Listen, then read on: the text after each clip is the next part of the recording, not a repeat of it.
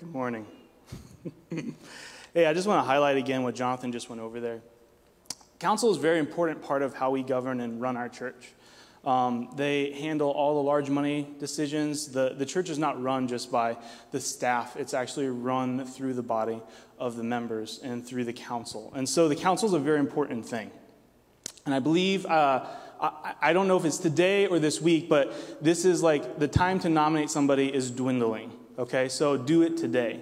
Mike, just to reemphasize that, Mike and Ray are coming off, but they're eligible to be nominated again for another term, and they did a phenomenal job. They did a very good job. Yeah, we can clap for that. Yeah, that's fine. We can. That's fine. We can do that because they really did do a good job. But if God's put on your heart somebody else that you feel like the Holy Spirit leading to you, or wisdom or logic leading to you, I encourage you to put that name down and take the time to do that. Hey, I know we already did that, but for the next just 10, 15, 20 seconds, just get a little rowdy, look around the room, just wave at somebody, tell them they're looking okay, even if they're not. They woke up on the wrong side of the bed, but they're here. So come on, look around, wave at somebody, shout, I want to hear some I love you. If you're online today, I want to see your setup. Can we see a picture of what church looks like for you today? What does your sanctuary look like at home? We just need to get some connection in the building today, right? All right.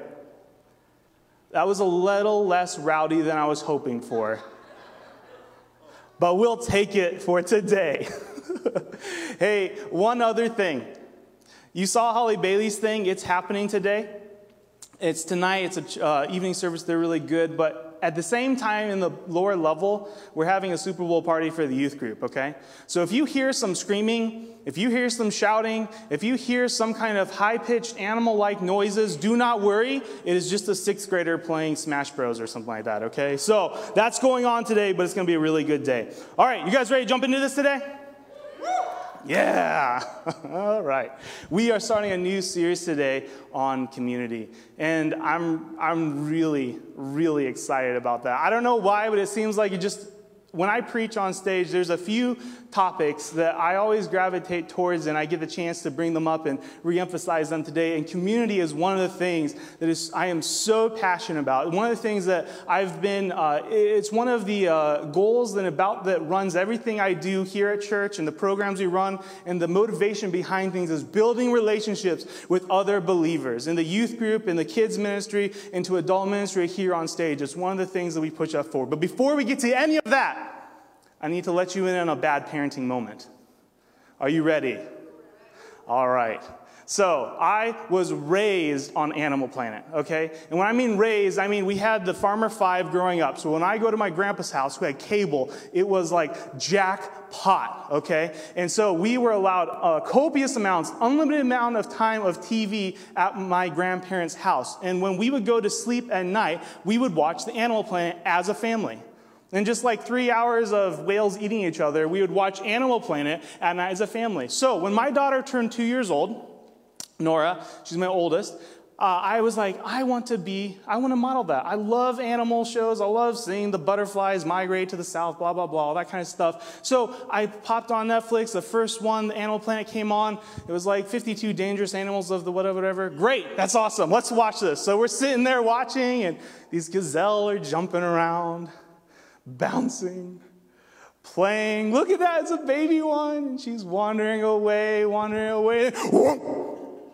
Lion eats her. Nora goes, ah! Right? And then you have to, shut the TV off. It's disgusting. Right? Because this lion is eating the gazelle. I know, it's a bad parenting moment, okay? We learned about death at a very young age. But it did teach a very important lesson, which is that in isolation, you're in danger of being eaten by a lion. That's where we're going with the whole sermon today, is how to avoid being eaten by a lion. But parents, you can use that, feel free. If you're in the grocery store and you always have that one kid that's like all the way over there, you're like, get over here before a lion eats you over there. Okay? So, for your advice, you can use that as you want. But today, we are talking about how our isolation and our loneliness are a danger to our very souls. About 7-8 months ago, we preached a sermon series called Keep the Change. And we were learning all the things that in quarantine and in isolation and in lockdown, the things that we could actually keep in the season of hardship and trials. And one of those things was relationship. And so we preached this 8 months ago. But who could have known that 8 months later, we would still be seeing an increase in lockdowns and not be able to re-engage yet. And so now, again, we're looking at re-engaging community again. And you may be wondering, it's like the dead of winter. We can't really go outside again. It's like -15 today, right? It was very cold. I almost turned around and said, I can't make it today. No, I'm just kidding. I made it today. But the reason why I feel so strongly, and Brian signed off on this, doing this series, to do it at this time, is because COVID did not create the problem of isolation and loneliness. COVID and lockdown and isolation and sheltering in place, those only made us more aware of a culturally prevalent problem that's already been happening. And so today we are talking about in community and biblical community and what that looks like. And we're going to be talking about this for the next 3 weeks and flushing this out and how to do it and the ways, what it does in your life and the ways that it feeds you and the ways that grows your soul. But today I really just want to set for you the picture of a foundation to build on, a biblical foundation of why I believe so strongly in community. And at the same time, why as a culture we've walked so far away from true biblical community. To do that, we need to go to Genesis chapter 1. So if you have your Bibles, if you have your phone Bibles, that's fine as well. Go to Genesis chapter 1. And I believe that in the very beginning of Genesis, these creation chapters, God's not just telling a narrative or a story or a history origin, but he's actually setting a precedent for the rest of existence, the rest of time. And this is what I mean by that, is that God takes chaos and puts order to chaos. And what's something really interesting is that I really believe that Satan thrives in chaos, but God habituates order. And so you see God in Genesis 1, you see everything just bunched and mixed together, and he starts taking the light from the darkness and creates day and night. And you see the land and the sea mixed together and just going around, he separates them. He creates land, he creates sea, and he creates sky. And God just goes through methodically and makes an order and precedence that everything else runs on for the rest of the time. There's waves, there's fluctuations, there's seasons, and all these things, he puts order to our lives and to our earth.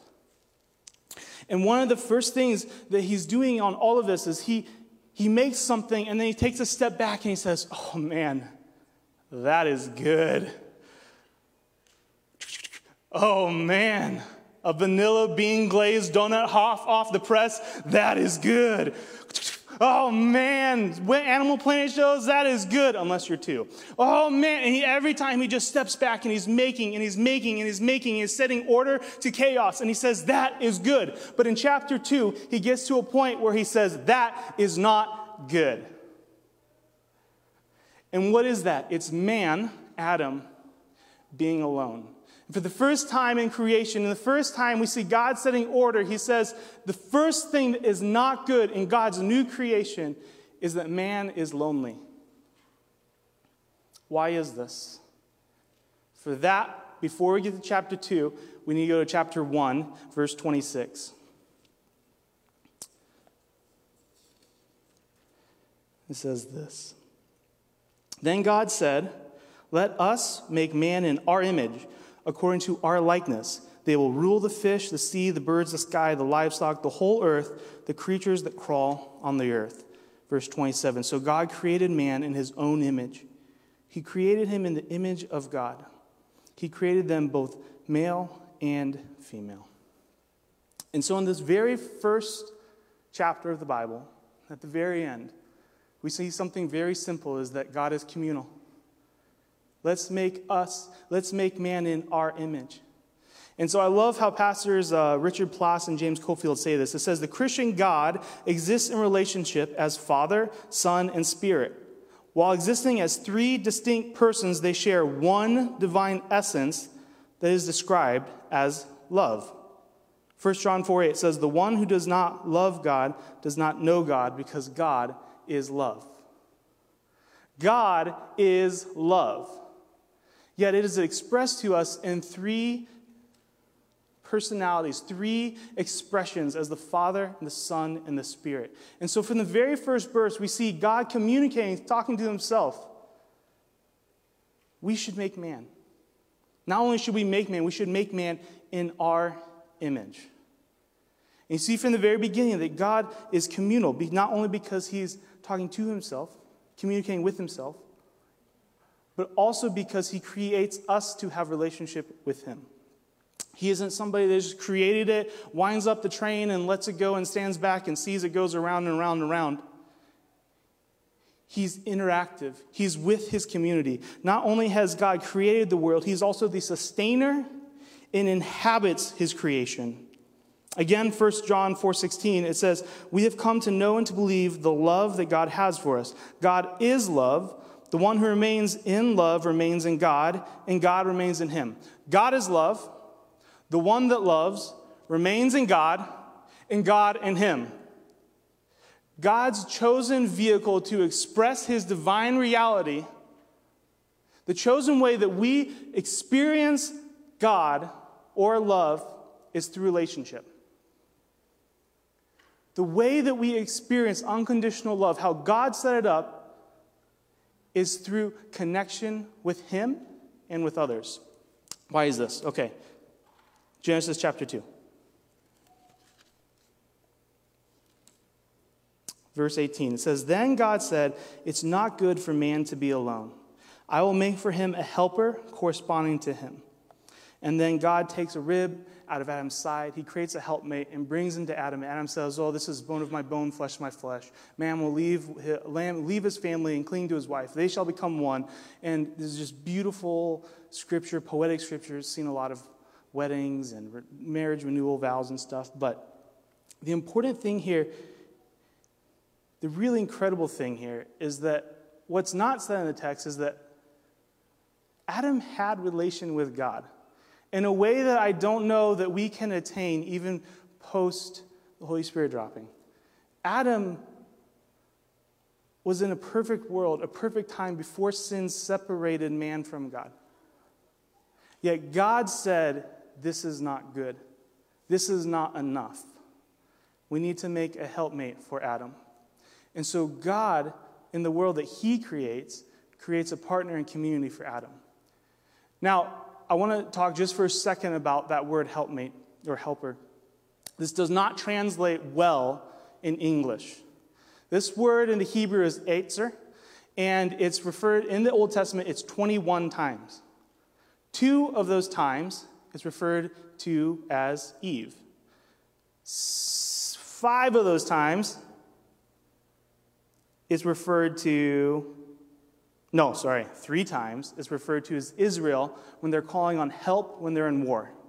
I need my etzer, I need help in this time of war. The rest of the 16 times that we see in the Old Testament is referred to as God himself. When you call upon the name of God for help. And so this picture that God created a person for Adam was not some kind of assistant or a helpmate or a level of authority over them at all. This is actually, I heard it this way, is that if you imagine an A-frame roof, meaning it looks like an A, a lot of church steeples look like this, right? Adam was one side, but he is not sustainable and not being able to stand up by himself. And so God creates a helpmate, a etzer, that he is able to reach his full potential together, to stand together. And the rest of the times we see this in the Old Testament is when we call on God to fulfill us. God, my help in my time of need. God, I call to you. God, so we are not able to live to our full function, full personality, full potential by ourselves. God's system that he created was that we would have relationship with him and with others. This is the way they experience God, is in relationship.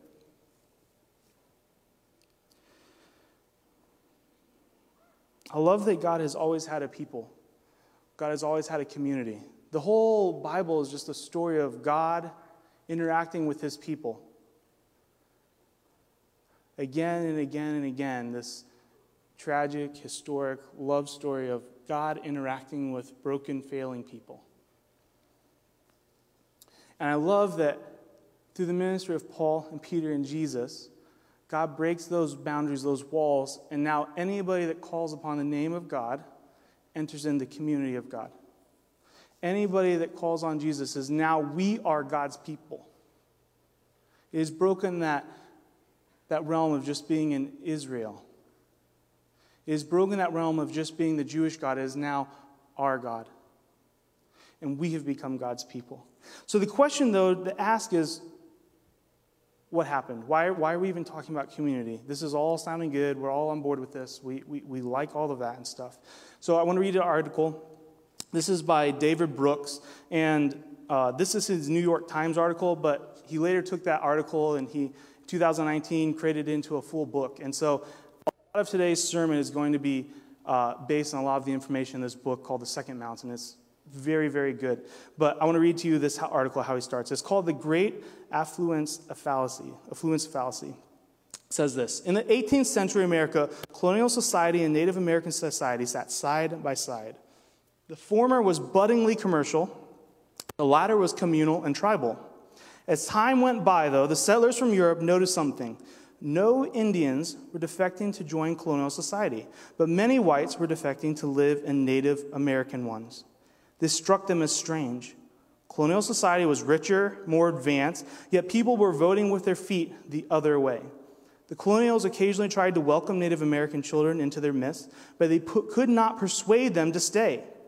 Benjamin Franklin observed this phenomenon in 1753, writing, "When an Indian child has been brought up among us, taught our language, habituated to our customs, yet he goes to see his relations and makes one Indian ramble, there is no persuading him to ever return." During the wars with the Indians, many European settlers were taken prisoner and held within Indian tribes.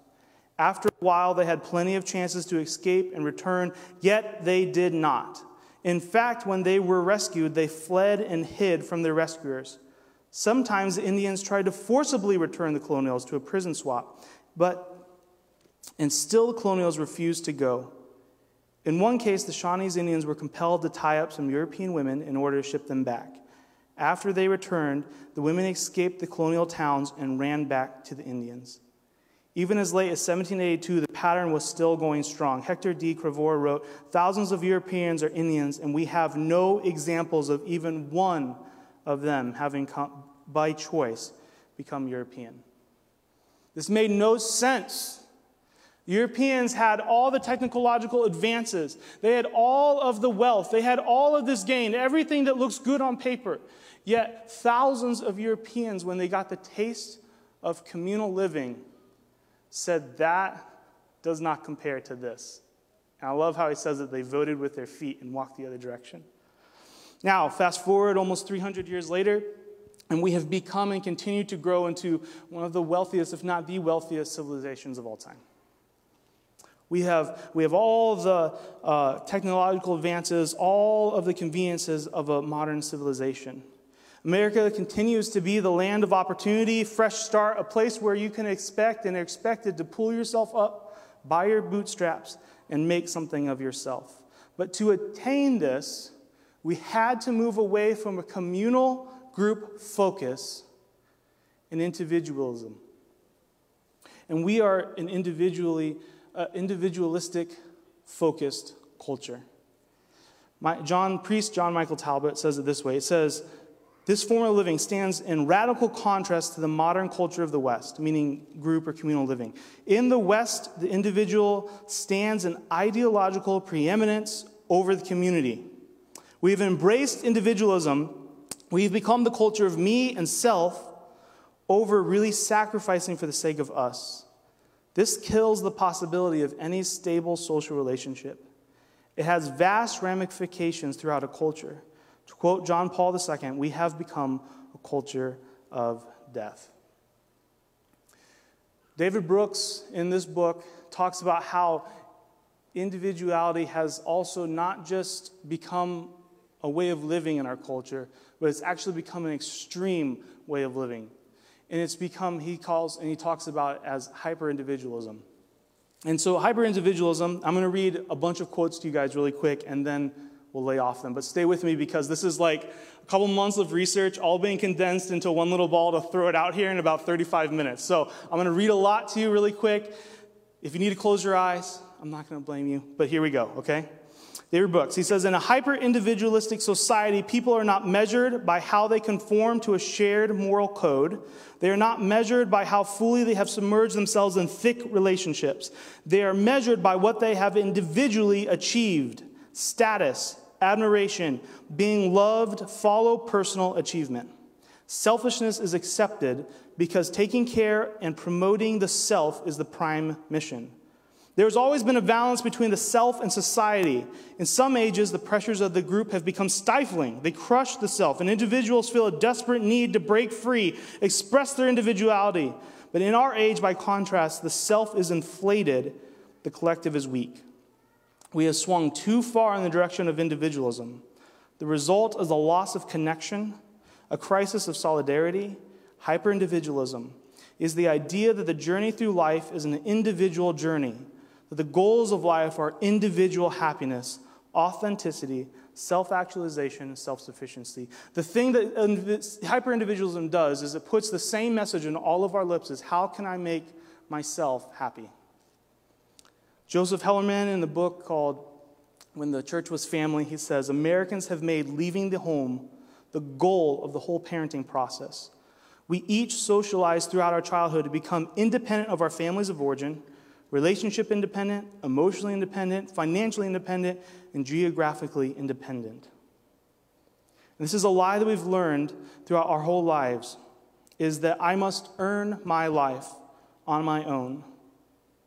The reason hyper-individuality, though, does not work in communities because of the nature of hyper-individualism, we're trying to elevate ourselves over everybody else. And whether or not this is a conscious thought or not, this is the prevailing thought of our whole culture. This is the prevailing thought that guides a lot of the ways that we do things, a lot of the media that we consume, a lot of the leaders that we listen to, is that we must promote ourselves up. It's the primary mission.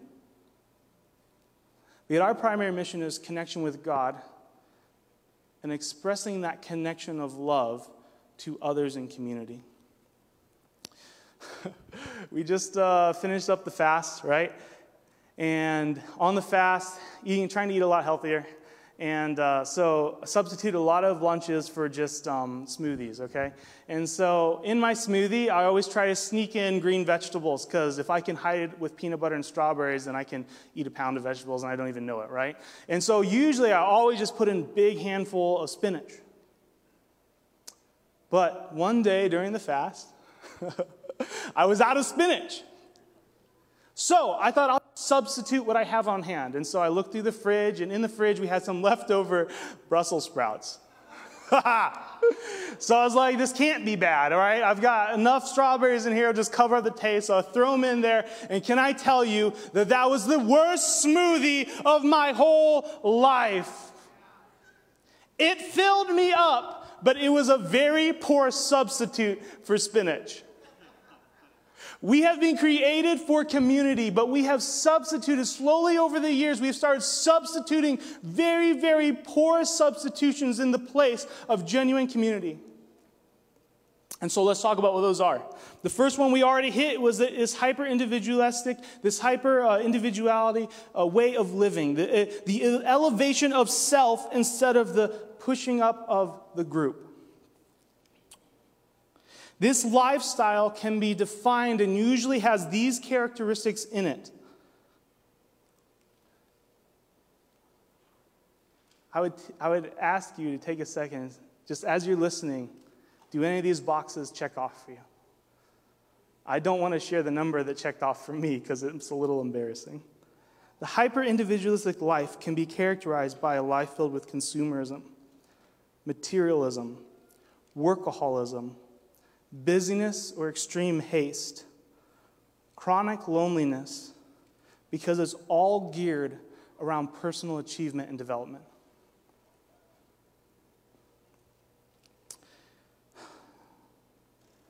And when hyper-individualism takes one more step, though, one more step into the extreme, you fall into something that David Brooks called tribalism. Because what hyper-individualism does, it does not allow you to relate relationally on a true emotional level. You're always holding your cards close to the chest. You don't ever fully show them. It's hard because what you do is that creates vulnerability, and vulnerability is a weakness if taken advantage of.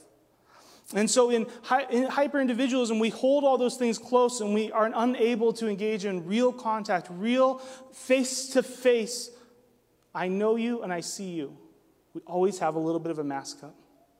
And what that does is this perpetuated a culture of loneliness. We all experience loneliness at some point.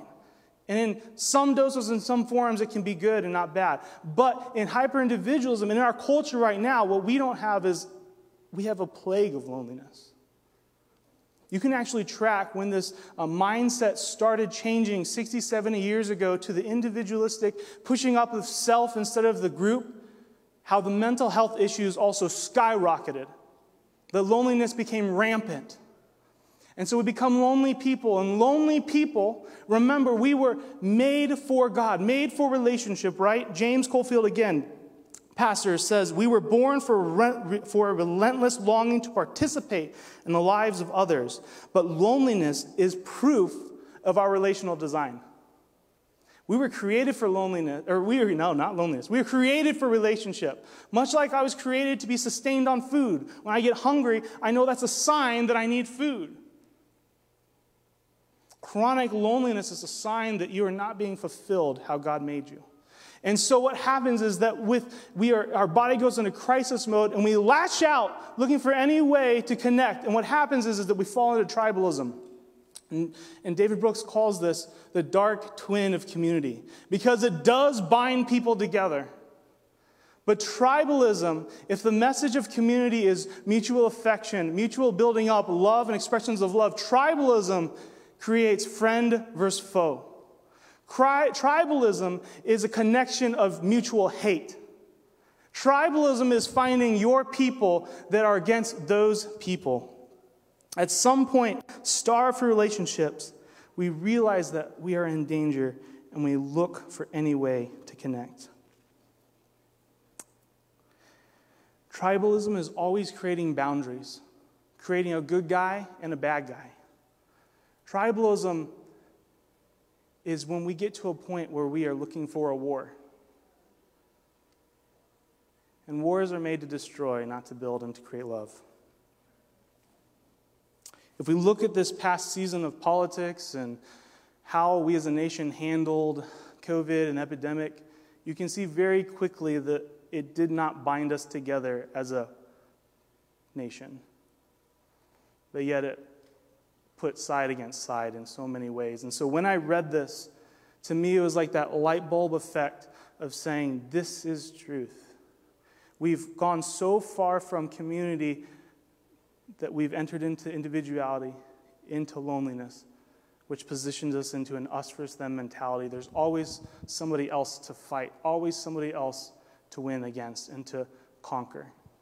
It puts you together with other people, but it's not genuine community. And so a little bit, remember we're talking about substitutes. What have we put in place of genuine community? A little bit less dark than that, though, is just togetherness, networking, hanging out, chillaxing. That makes me sound really cool, doesn't it?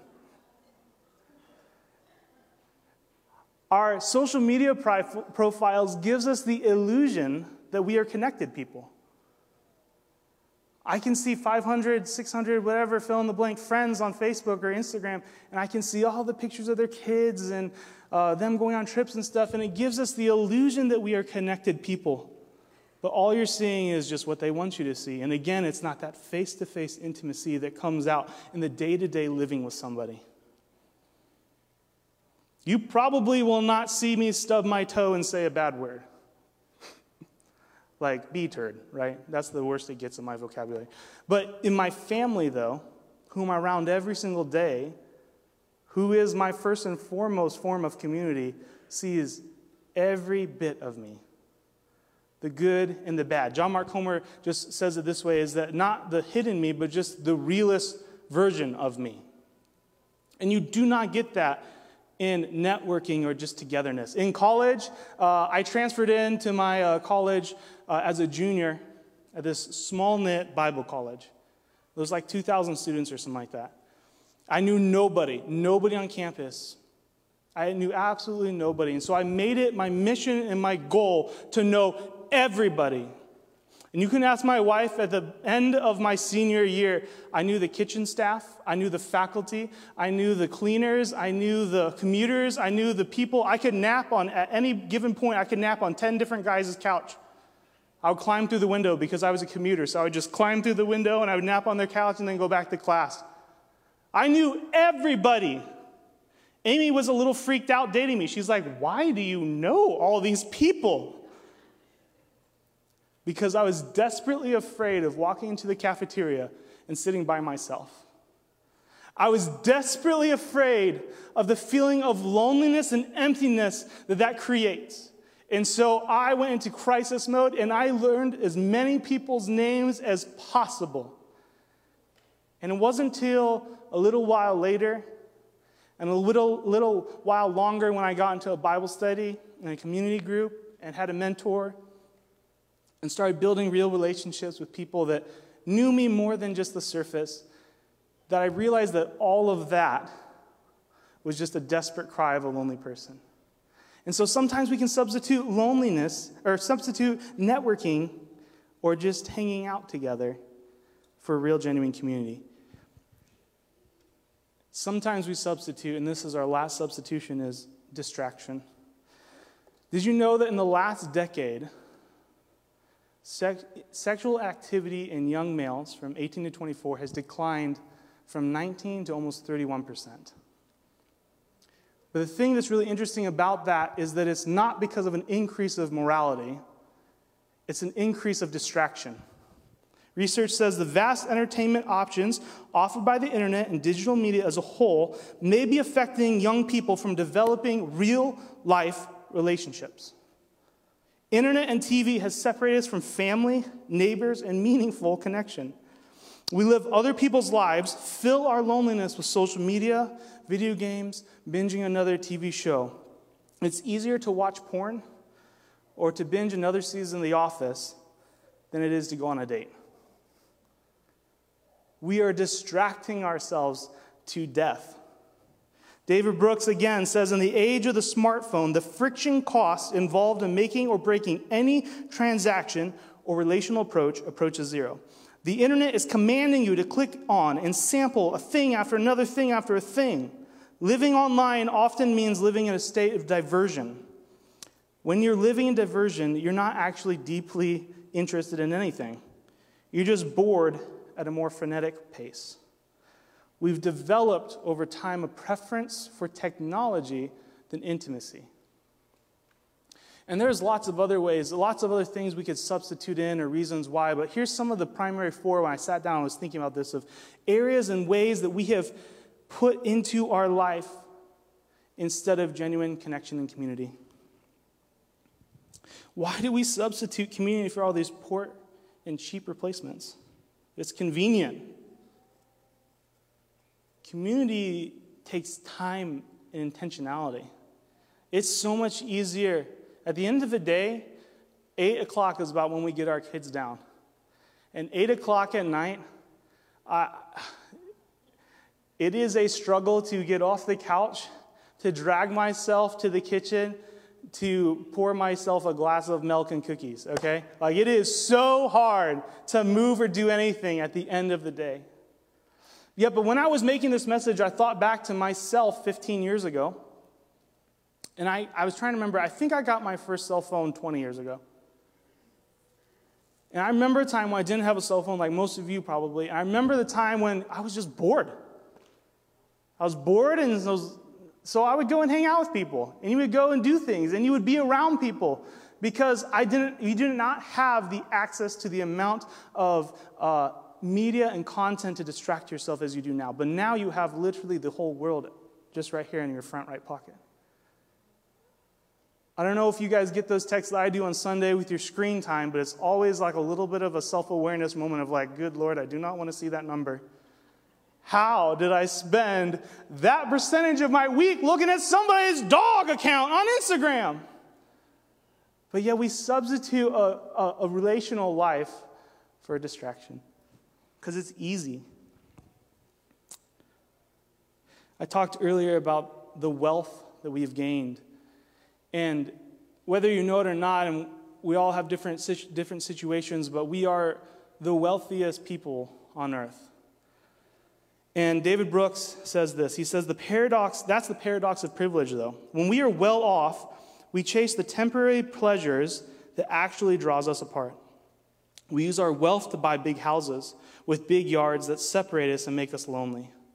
Pastors Richard Plas and Cofield say, wealth and power prove to be poor substitutes for the matters of the heart. And Matthew 16 says, what do you benefit if you gain the whole world but lose your soul? We've swapped God's design for a false image that we think is success. So now, that was a lot of heavy stuff. Do me a big favor. Everybody, even at home, you guys need this too. Just take a second and let's take a deep breath. 1, 2, 3. Now let it out. We started in Genesis and we're going to end in the New Testament today. I want to talk to you about Jesus' call to community. Now, okay, that was a lot of stuff. And so what's the way out? What's the way forward? Matthew 7:13, we're going to read this together. It says this. It says, enter through the narrow gate, for the gate is wide and the road broad that leads to destruction. There are many who go through it. How narrow is the gate and difficult the road that leads to life. Few find it. When Jesus talks about the way, and we've done a lot of work about following the Master, becoming like Jesus, and spending time with him to become who he was and do what he did. When Jesus talks about this, the primary thing that he is talking about is relationship with him. The first thing that Jesus is referring to is when he talks about coming and finding the way of Jesus, the way of the cross, is simply relationship with Jesus. Adam, his first and primary purpose was a call to God first. But the narrow road that Jesus talks about is life with him.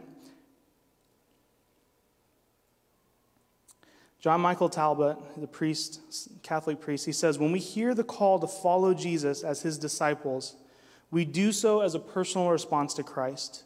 But as soon as we follow him, we discover that a bunch of other people have also showed up. The initial response to the call of Christ is a most personal and intimate. But the call to keep on going is unquestionably communal.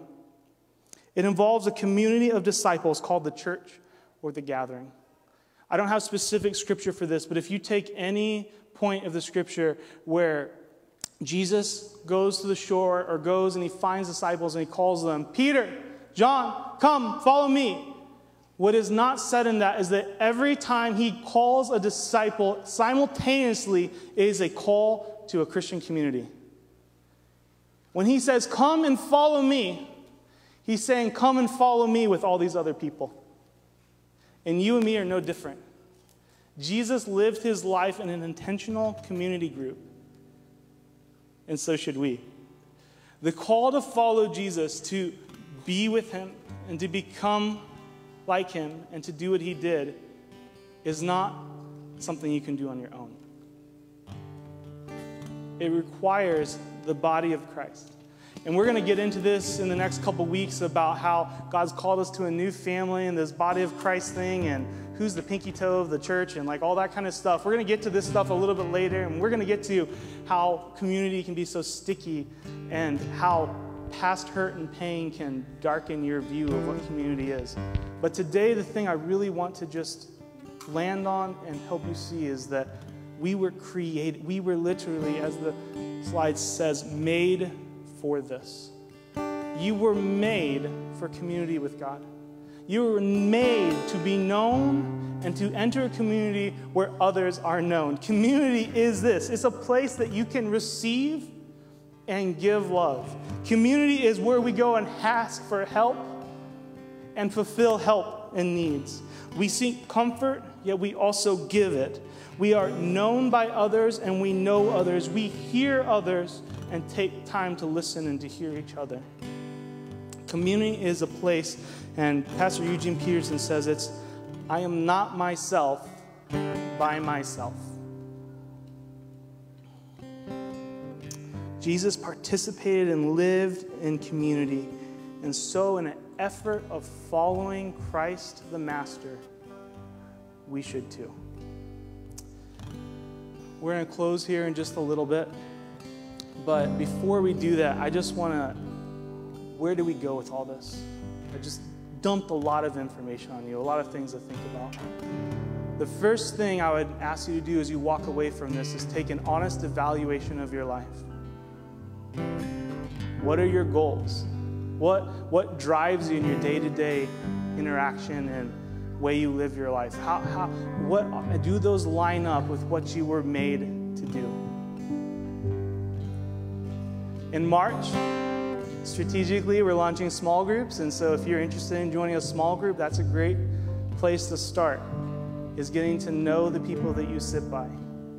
Online, we'll have Zoom groups going, and so if you're still uncomfortable and if you're not meeting with people yet, we have opportunity to grow and have more Zoom groups where you can still connect and get this form of face-to-face together. I'd mostly just ask that you'd start with where you're at. We just moved into this new house. Because of COVID, we have some elderly people around us and some people have being very careful of meeting and talking to people because they have people at risk in their home. And so we've lived there for almost 7 months now, and we have not developed very good relationships with a couple of our neighbors around us. One of them's a little elderly, and one of these last big dumps of snow, I saw him outside shoveling his driveway. And so I finished my driveway. I've only talked to the guy maybe once or twice. I walk across the street and I said, hey, let's go. And so I start doing that. And then the other neighbor comes out and he starts. And then the other neighbor comes out and he starts. And the other one brings his snowblower. And pretty soon it's a group of guys, of people that I've been trying to know, trying to get around with because there was a need. And we just stepped in to fulfill it. And later when I go inside, Nora's like, Dad, there were so many neighbors, there were so many people out there, I got dizzy. Love how kids think. Start with where you're at. Do you know your neighbors? Could you take somebody in this room to lunch after church? I'm going to pray, and then Pastor Braden, actually, will you pray and just close out for us today?